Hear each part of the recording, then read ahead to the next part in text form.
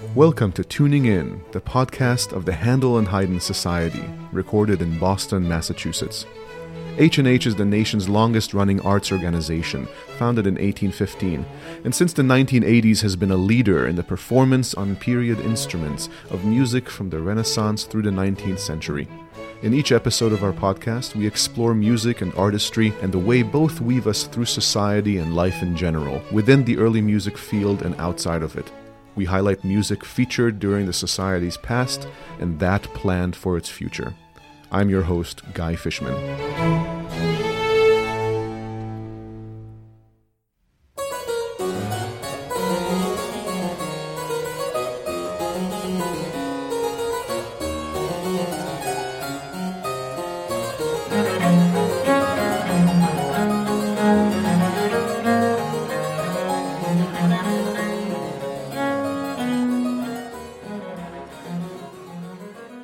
In the first episode of Tuning In, I spoke with Handel and Haydn artistic director Harry Christophers about Bach's St. Matthew Passion. The conversation covered several topics, and at one point Harry spoke about arias in the work that feature an instrument called the viola da gamba in an elevated role as solo accompaniment to the singer. Some questions have come in regarding this instrument, and as the Handel and Haydn Society specializes in the performance of music on period instruments, it seemed to me to make sense that I should begin a series on the nature of the instruments that we play and inaugurate it with the discussion of the viola da gamba. H&H is fortunate to have Shirley Hunt as both a cellist and a gambist in our group. Shirley is active on both instruments in ensembles across the country, including Philharmonia Baroque, American Bach Soloists, Tenet, and Trinity Baroque. She is represented as soloist and chamber player on numerous CD recordings, which can be found, along with more information about her, on her website, shirleyhunt.net. Shirley, thank you so much for joining me. Thank you, Guy. It's such a pleasure. So, Shirley, there is some confusion about the relationship between the cello and the viola da gamba, and this is not helped at all by the fact that multifaceted players such as yourself play equally well on both, right? But before we get to that, I'd like to ask you a bit about your history with the instruments, if you will permit me. Which came first for you, and which was the instrument with which you started? I started on the cello. So as a kid, I actually played a lot of different instruments. I played piano, I played cello. I also studied organ, believe it or not. Wow. I took classes in electronic music production and songwriting. Wow. So I started the cello at age 9. And eventually, when I got to college, I started developing an interest in early music and period instruments. And I think I was 19 when I first started studying viola da gamba in earnest with private lessons and all of that. And similarly for the Baroque cello, I started both of those around the same time in tandem with my modern cello studies at college. And coming back to the viola da gamba, could you give us a basic history of the instrument? And then I'd love to know how it is similar or different from the cello. Ultimately we share a range and a posture, but any other areas where we are the same or different? So the viola da gamba has its origins in Europe in the late 15th century, specifically in Spain, in a region that was called the Kingdom of Aragon. The instrument really is a very hybrid type of instrument. Its origins come both from a North African instrument called the rebab and also from a Spanish precursor to the guitar, which was called the vihuela de mano.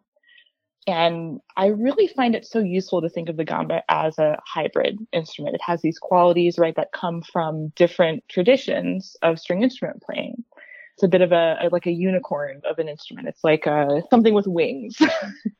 With regards to the nomenclature of the instrument, viola da gamba is an Italian phrase, viola meaning a general word for a string instrument and gamba being leg. So viola da gamba literally means the instrument of the leg.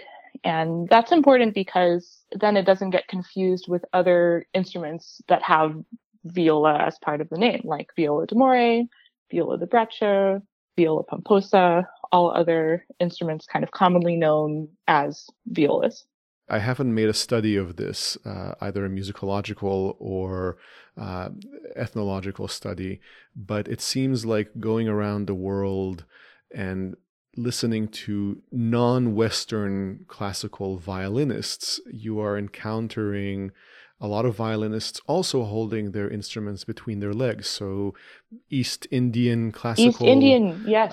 Bedouin violinists, other Middle Eastern violinists all hold their violins between their legs. I wonder if this is actually kind of the original, most comfortable and sensible way of holding these instruments, and the modern violin and viola being a lateral instrument are somewhat anathema to our natural instinct of how to play a stringed instrument. Well, we're going to have to take this up with our colleagues, clearly. I still can't, I just don't understand how a violin is played. I hold a violin and I just don't get how to produce a sound. I don't understand either. I'm glad I'm not alone, guys. Oh no, certainly not. I just don't get it.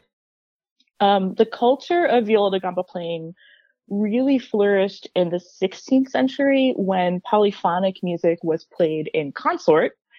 A consort is an ensemble that consists only of viols, and elite nobles in England especially played these instruments together as a family at court or in homes. And it was very common to have a specialized kind of cabinet to keep your court collection or your family collection of viols in your home. And this became known as a chest of viols, and then subsequently simply a collection of viols meant to be played together in consort became known as a chest of viols also. So it refers both to a specialized piece of furniture, you can imagine, to store 6 violas da gamba, typically 2 treble viols, 2 tenor viols, 2 bass viols, which are the typical sizes of this instrument that you would find in a consort. So one of the things about the viola da gamba that's important to know is that the instrument comes in a variety of sizes, completing a whole family of instruments, much like we think of the violin family being completed by not only the violins, but also violas, cellos, basses. So we have sort of a whole range of instruments there. Same thing with the viola da gamba. So we've got the trebles, which are about the same size as a violin. Tenors, which are sort of the alto range instrument. Basses, by the way, the bass size of the viol is what you would hear me play in Handel and Haydn Society, and for which most of the solo repertoire for the gamba is written. And then there are also some slightly larger gambas that are a little more obscure. A lot of attention was really brought to this instrument by this flourishing of instrument building, the writing and distribution of treatises, and the enthusiasm for this instrument that was really building in the Italian Renaissance and also in England really made its way through all the German-speaking lands, France, the Low Countries. In the 17th century, there was kind of a transition period where polyphonic concert music sort of fell out of fashion, and the gamba as a solo instrument and as a member of a mixed chamber ensemble kind of came on the rise. Also, the gamba remained a popular choice as a continuo instrument, although that began to fade when the rise of opera came and there was need for a more penetrating sound, which would come from a cello or a violin family instrument. So in the 18th century, the gamba was almost exclusively being written for as a virtuoso solo instrument. Composers who really exemplified this trend included, of course, J.S. Bach, Telemann, Carl Friedrich Abel, C.P.E. Bach, and others like Johannes Schenk, Antoine Forqueray. And these composers all were really exhausting the soloistic possibilities of the instrument. So music from this period, I can tell you firsthand, is wonderful, but extremely difficult. And then in the 18th century, the gamba largely falls out of fashion, which sort of coincides with other cultural events like the rise of the middle class and the sort of eclipse of nobility. And then we kind of don't really hear much from or about the gamba for a while. The late 19th and early 20th century is kind of where I like to sort of put a pin in the beginning of the revival, which is very linked to the Dolmetsch family, which I encourage you to sort of look into if you're interested in polymath people who help revive a lot of interest in the, the playing and the making of early instruments. Well, Arnold Dolmetsch made the first violas da gamba built in America. He was an American born, but he was right here in Boston, actually, at the Chickering factory. And it happened that the New England Conservatory owns these instruments. They have these 3 gambas. That is so cool. Beautiful instruments with his family's portraits carved into the head of the instrument. Historical instruments right there. Yeah. there was this movie in 1998 that Jordi Savall played the soundtrack for that, illustrates this very interesting teacher-student relationship between Marion Marais and his teacher, Monsieur de Saint-Colombe. And certainly I think that, in the past 25 years, the popularity of that film is responsible for a real surge in the interest in the instrument and the wider recognition of that instrument. And that film is Tous les matins de monde. Right, which played a major part in my own interest in early instruments. I saw that right around the time where I became exposed to this, and it certainly sealed the deal for me. Yeah. I love that film. I love that soundtrack. It's an incredible film. I love the scene where Saint-Colombe is playing with his two daughters. To sort of see that come to life, in an imagined scene was very, very powerful for me. And it's a gorgeous movie, regardless of your musical proclivities. It's just beautiful and beautifully acted. Yes. Every scene looks like a painting come to life. Exactly. It's gorgeous. So, Guy, you asked me about the similarities and differences between the cello and the gamba, and instead I gave you a lecture on the history of the gamba. I think it's an interesting one. And before you get to the similarities, I love the fact that you mentioned that the dwindling popularity, or dwindling usage at least, of the gamba during the 18th century mirrored some social and political context as well. And it reminds me that the history of the violin family, which ostensibly gained popularity as the viola da gamba lost it. Yes. The origins of the violin are very paltry. I mean, it's basically as a dance instrument from the streets. The people's instrument. The people's instrument. Yes. Whereas the gamba was an instrument of nobility, of refined dignity. It was an upper crust type instrument. It's so interesting. It absolutely, played this role almost in the etiquette and refinement of like what a young noble should do, learn to play a classy instrument like the gamba and become familiar with all of the most refined musical sensibilities of the day. That was kind of like part of becoming a very cultured person in the world. So if a nobleman or woman had to play the gamba as a refined instrument, who was it who played the cello, and how are they different? Oh, interesting. Well, cellists were probably employees of court. So they were like the working class. I see. And oafs, probably. Nothing's changed there. No, I'm kidding. That's a good one. One thing I don't want to forget to cover is that the gamba is not a direct ancestor of the violin. Now I feel like I'm on a TED Talk, like debunking what you thought was true, or something. This is something a lot of people ask me about after concerts. They say like, oh, is this the instrument that came before the cello? I feel like this is like the most common myth I have to debunk for people as a gamba player. And not true. The viola da gamba and the cello come from two completely separate instrument families that coexisted before the viola da gamba fell out of fashion. So at this point, Shirley, let's hear a little of your playing on the gamba. Here is a bit of a movement from Johann Sebastian Bach's Sonata for Viola da Gamba and Harpsichord in G major, and you are performing on your own recording of this with harpsichordist Ian Pritchard.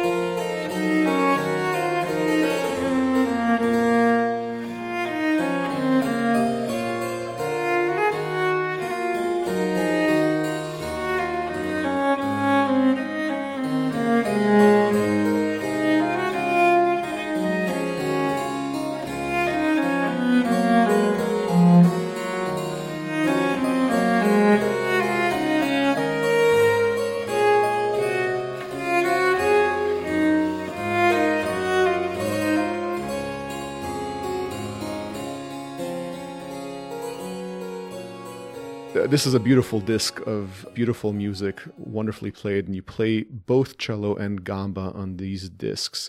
The two instruments had something of a duel in the 18th century, and you've alluded to the popularity of one dwindling as the popularity of the other rose. Can you speak to that duel? Absolutely. So the viola da gamba, was so treasured by a composer like Bach, who used it to paint some very special effects, often effects that relate to subtle transitions of state, like transitioning from one world into the next, or sleep, or something like this. And the cello, which was really becoming kind of like a rival to the violin in the 18th century. And I really think of the gamba as being really used by a lot of composers in the 18th century as a kind of a throwback, as a bit of like a nostalgia effect. I think of today hearing a pop song or something that's been put through a filter where it sounds like it was recorded on an 8-track or recorded on somebody's message machine from like the 1980s or something like that. I think that this kind of sensibility, which is like about texture, about effect, about placing sound in a time and place, was very like in the world and in the power of the viola da gamba. Whereas I think that the cello in the 18th century was really like the way forward as a member of a more commercial musical enterprise. It's interesting you should say and mention this pop song throwback, and as much as Bach's Brandenburg Concerti are pop songs, it should be mentioned that the sixth one is scored for two instruments from the violin family as soloists. These are two violas in this instance, along with a cello playing the bass line on one side of the stage. And then on the other are two violas da gamba and a double bass, which really is a double bass gamba, right? I mean, we've borrowed it, but it belongs to... Yes, absolutely. It's like the 16-foot version of the gamba.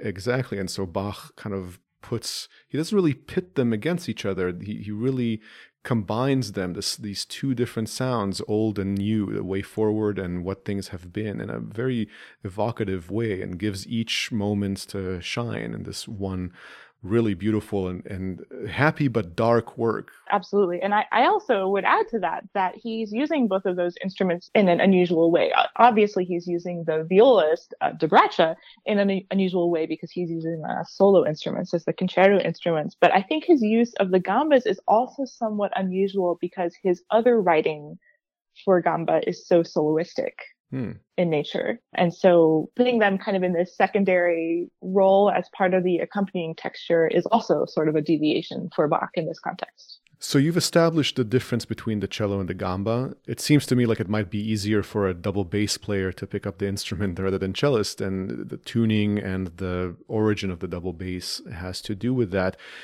In studying both instruments at the same time, is there any moment necessary for adjustment to avoid confusion, or are your instincts for both kind of separate? Guy, for me, they're very separate modes, actually. I know that when I was first studying, it was quite confusing to switch back and forth between instruments. I really, for a long time, felt like I had no idea what I was doing when I picked up the gamba, and I felt like it was a completely new spatial experience with my body and an instrument. But thankfully today, I really do actually feel like they're completely different activities. I would compare this to maybe playing two different sports with different equipment, like playing basketball and playing hockey. It's music making, but for me, they really feel like two different modes of working. I've most often played with you as a gambist in the music of Bach. Often it's the Sixth Brandenburg Concerto, which we've talked about. Mm-hmm. And oftentimes when we play that work, we've also played or are about to play the entire set, which includes the Third Brandenburg Concerto, which calls for 3 cellos, and we ask you to then switch and join us in the cello section. Significantly, you often appear with Handel and Haydn in the Passions of Bach, the St. John and St. Matthew, the two surviving Passions. I wondered about adjustment time because, as the latter calls for 2 orchestras, the St. Matthew Passion, right, you often play the cello in one of them, then pick up the gamba and perform one of the few numbers in which it is featured. On stage, what is that adjustment like? This is such a great question. Guy, it really is a unique challenge to double all these instruments in such a lengthy and epic work like one of the Bach Passions. I personally find this challenge very exciting, and I find that it's all about pacing myself. So On stage, I have some unique needs for doing a sort of a doubling role as an instrumentalist like this. I need a little extra space because I have a stand that my second instrument rests upon. So I need a little extra space to set that on the stage and put my viola da gamba on there and make sure that I'm not going to knock into it while I'm playing the cello, and also that no one else is going to knock it over on stage. So I need a little extra space. I also need extra time to get settled in, before a performance begins, to get warmed up on both the instruments, to get tuned. I also need to communicate with any colleagues around me to make special requests like, can you turn my page here because I've got to switch from cello to gamba at that moment and I don't have a third arm to do a thing. So can you help me? Or I might ask someone like yourself for an extra tuning note here and there, since the gamba has some open strings that aren't included in the whole sort of regular string section routine. And it should be noted that, first of all, we're using gut strings on stage, all of us, which sometimes suffer from changes in humidity and temperature. And so it's likely during a performance, strings go out of tune. And also the gamba's first appearance in the Matthew Passion is over an hour into the work. Yes. And it's just sitting there on stage. I know for me, it definitely took the repetition of several performances to sort of get past this fear that kind of like seized me during that entire first hour. Like, oh my God, like, wait. But I feel that I have successfully come up with some ways to manage the tuning of the instrument. And for me, this is actually a process that it begins as soon as I arrive at the hall. For me, I want to get the instrument in the space where it's going to be as soon as I can, and I want it to stay there in the hall as long as possible before the performance. So that might even entail getting to the hall a couple hours even before I'm supposed to be there, just so that the instrument can really acclimate, the strings can stretch out. And that's typically a really good investment of time, because I don't want the instrument to be swimming and adjusting during the rehearsal. I want it to be stable by then, and then very stable by the time the performance starts, because when the performance starts, I can't warm up or noodle around on my instrument anymore. It's going to sit there cold while I play cello right. Until it's time for me to play it. So typically when I'm able to arrange with the music director to switch instruments a little bit early so that I'm able to play several chorales, for example, on the gamba when I might typically be playing cello. And this doesn't make such a difference when the entire string section, right, is playing the lines of the chorale along with the chorus. And for me, I've come up with sort of a method of checking all of the open strings of the gamba with notes in the bass line of the chorales. And so what I do is I circle them in my part. And so when I get to a circled one, I just try to listen really hard to hear, is that E in tune? If it's not, I need to stop everything and fix it right now. Like literally stop playing and fix that. And it should be noted that you have 3 other colleagues, 2 cellists in the other orchestra and another one sitting next to you who are playing that same line. So That's right. So it's not a huge loss. What I find so difficult about how this sounds to pull off is that you're about to play an extremely exposed, technically challenging moment, and it's not just exposed and challenging, it's also central to the work. These arias in which the gamba is featured, and you don't have the luxury of a few numbers beforehand to start getting your own musical self in the right direction to be in the space to perform these things. You're tuning the instrument literally up until the moment you have to play. And so that switch from orchestral cellist or gambist to a star that has to join the voice in carrying the message of this very central aria has to happen extremely quickly for you. It does. I know that for me, this is a very exciting challenge. I get a lot of energy from it. It's almost like it gives me something to look forward to. I really feel that pulling something like this off successfully really has to do with pacing yourself. So I tend to sort of remain a bit reserved, perhaps, with my section cello playing up until the time it's time to play gamba, because I really want to sort of, save my keenest instincts also, because I'd like to, remain flexible to the expression of the singer in the moment. I do think that St. Matthew and St. John present different levels of difficulty or different types of difficulty in this regard. For St. Matthew, right before Como Jesus Christ is a little accompanied russet, and the gamba plays some kind of lovely variolage. And I always think that it's sort of a kind gesture of Bach to have put that there, because it does give you a few bars to play and make any last adjustments if you absolutely have to. And for the benefit of our listeners, the word you just used, bariolage, means the very quick crossing over several strings so that notes on each one of the strings are played in succession pretty quickly. It's almost like a bouncing of the bow on the strings. That basically very. So he does give you a bit of an on-ramp yeah. in that one, whereas with St. John, oh my gosh, that one is really just out of nowhere, and it is such a delicate moment. It's very exposed. With the St. Matthew Passion, the kind of effortfulness of the viola da gamba solo in Komm, es ist Kreuz makes it, although it's technically quite difficult, the kind of like energy level is a bit easier to summon, I think, whereas the texture of the Es ist vollbracht from St. John Passion, I find to be actually much more difficult, even though the solo itself is not as technically complex. It is so exposed. It is very exposed, and it's also one that if your viola da gamba goes out of tune, or if you haven't righted the ship if it has gone out of tune, it is a very, very exposed moment to have a not in tune line that is just as important as the singer. So by Bach's time, the viola da gamba was a bit of old news already. It was already falling out of fashion. And I think, as we've discussed a little bit, it was a bit of a throwback, right? So it's absolutely an instrument that he was using to signal a kind of nostalgia or a reminiscence or a memory of a kind of dignified and regal quality. Who's dignified and regal? A king. Christ is the king. Oh, hey, we're in liturgical music land. It's also an instrument that he uses, I think, to signal the ascent into heaven or sort of a transition from one state to another. And this also really comes from a tradition from other Baroque music where the gamba is an instrument that's associated with sleep, that's associated with like a, transition from waking to sleeping or from life into the next life. And I think that he really maximizes the possibilities of an old instrument. It was really beginning to be considered obsolete by Bach's time. So I think it's very interesting that he uses it, I think, as a special effect, a bit almost like a character actor. Every time that he uses the instrument, it's absolutely for a thoughtful purpose. Yeah, it's definitely a special moment in the drama when the instrument appears.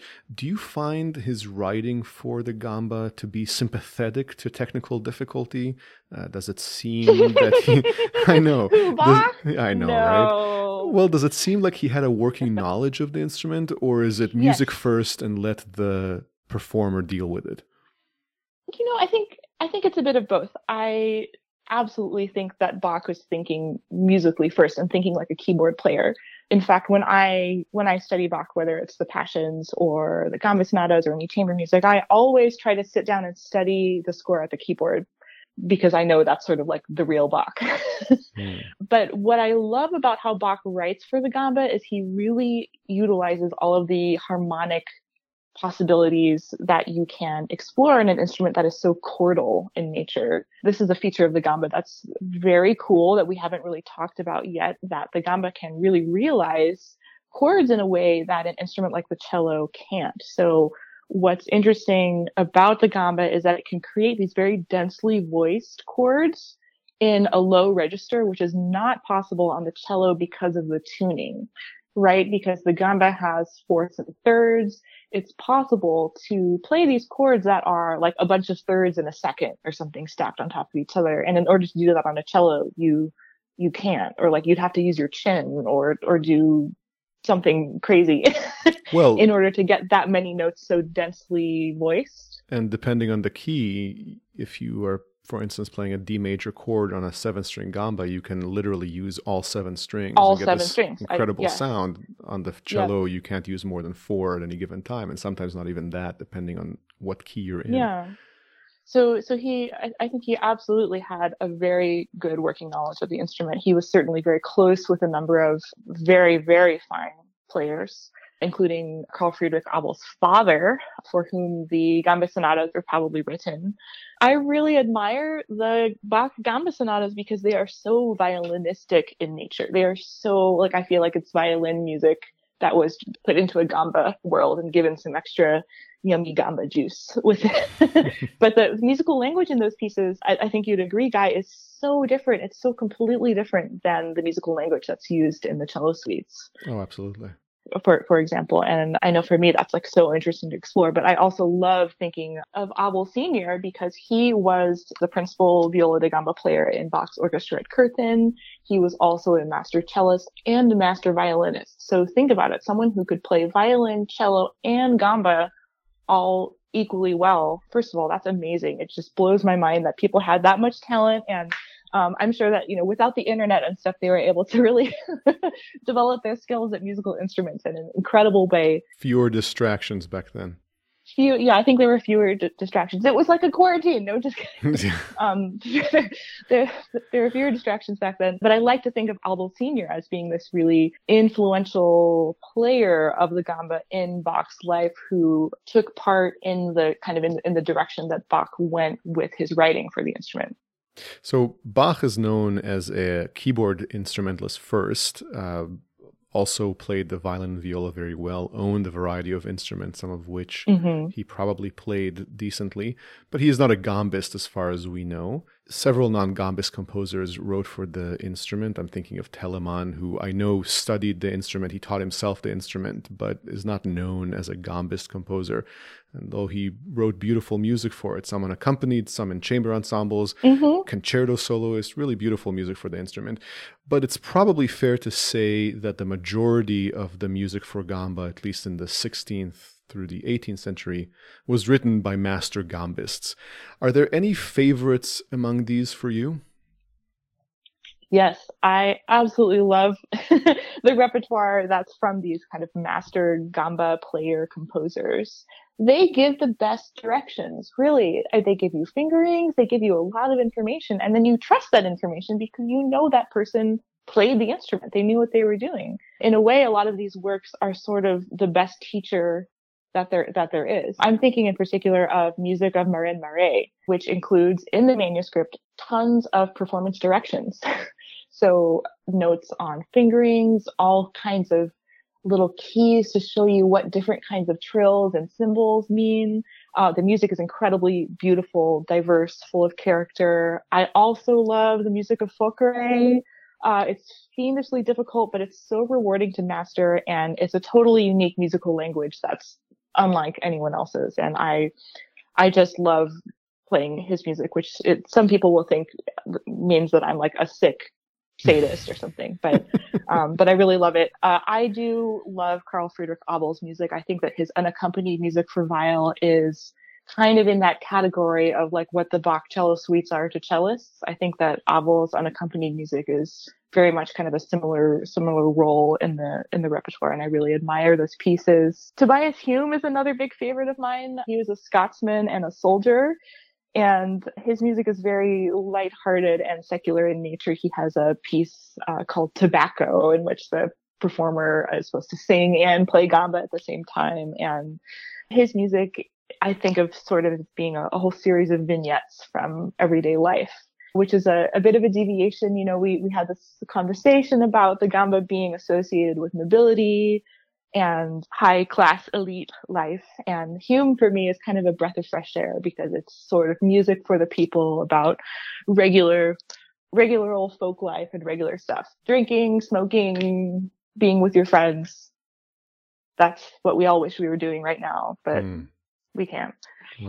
Well put. Listen, I'm really glad that you were able to spend some time with us and talk about the gamba. I know some of our colleagues at H&H also play the instrument, and I'd love to see an H&H Presents the Gamba variety show with you all. Oh, me too. That would be wonderful. Maybe I can play the lowly cello and play a bass line with you. Shirley, thank you so much for your time and for your breadth of knowledge and for sharing it with us. You are so welcome, Guy. It's been an absolute pleasure. Wonderful. Shirley Hunt performs on period cello and viola da gamba with the Handel and Haydn Society. Thank you for tuning in. Please visit our webpage at handelandhaydn.org/podcast There you can find previous episodes and supplementary materials to this one, including biographical information, a photo of Shirley and her viola da gamba, a copy of an early method book for the instrument, and links to Shirley's website. I hope you'll join me for the next episode.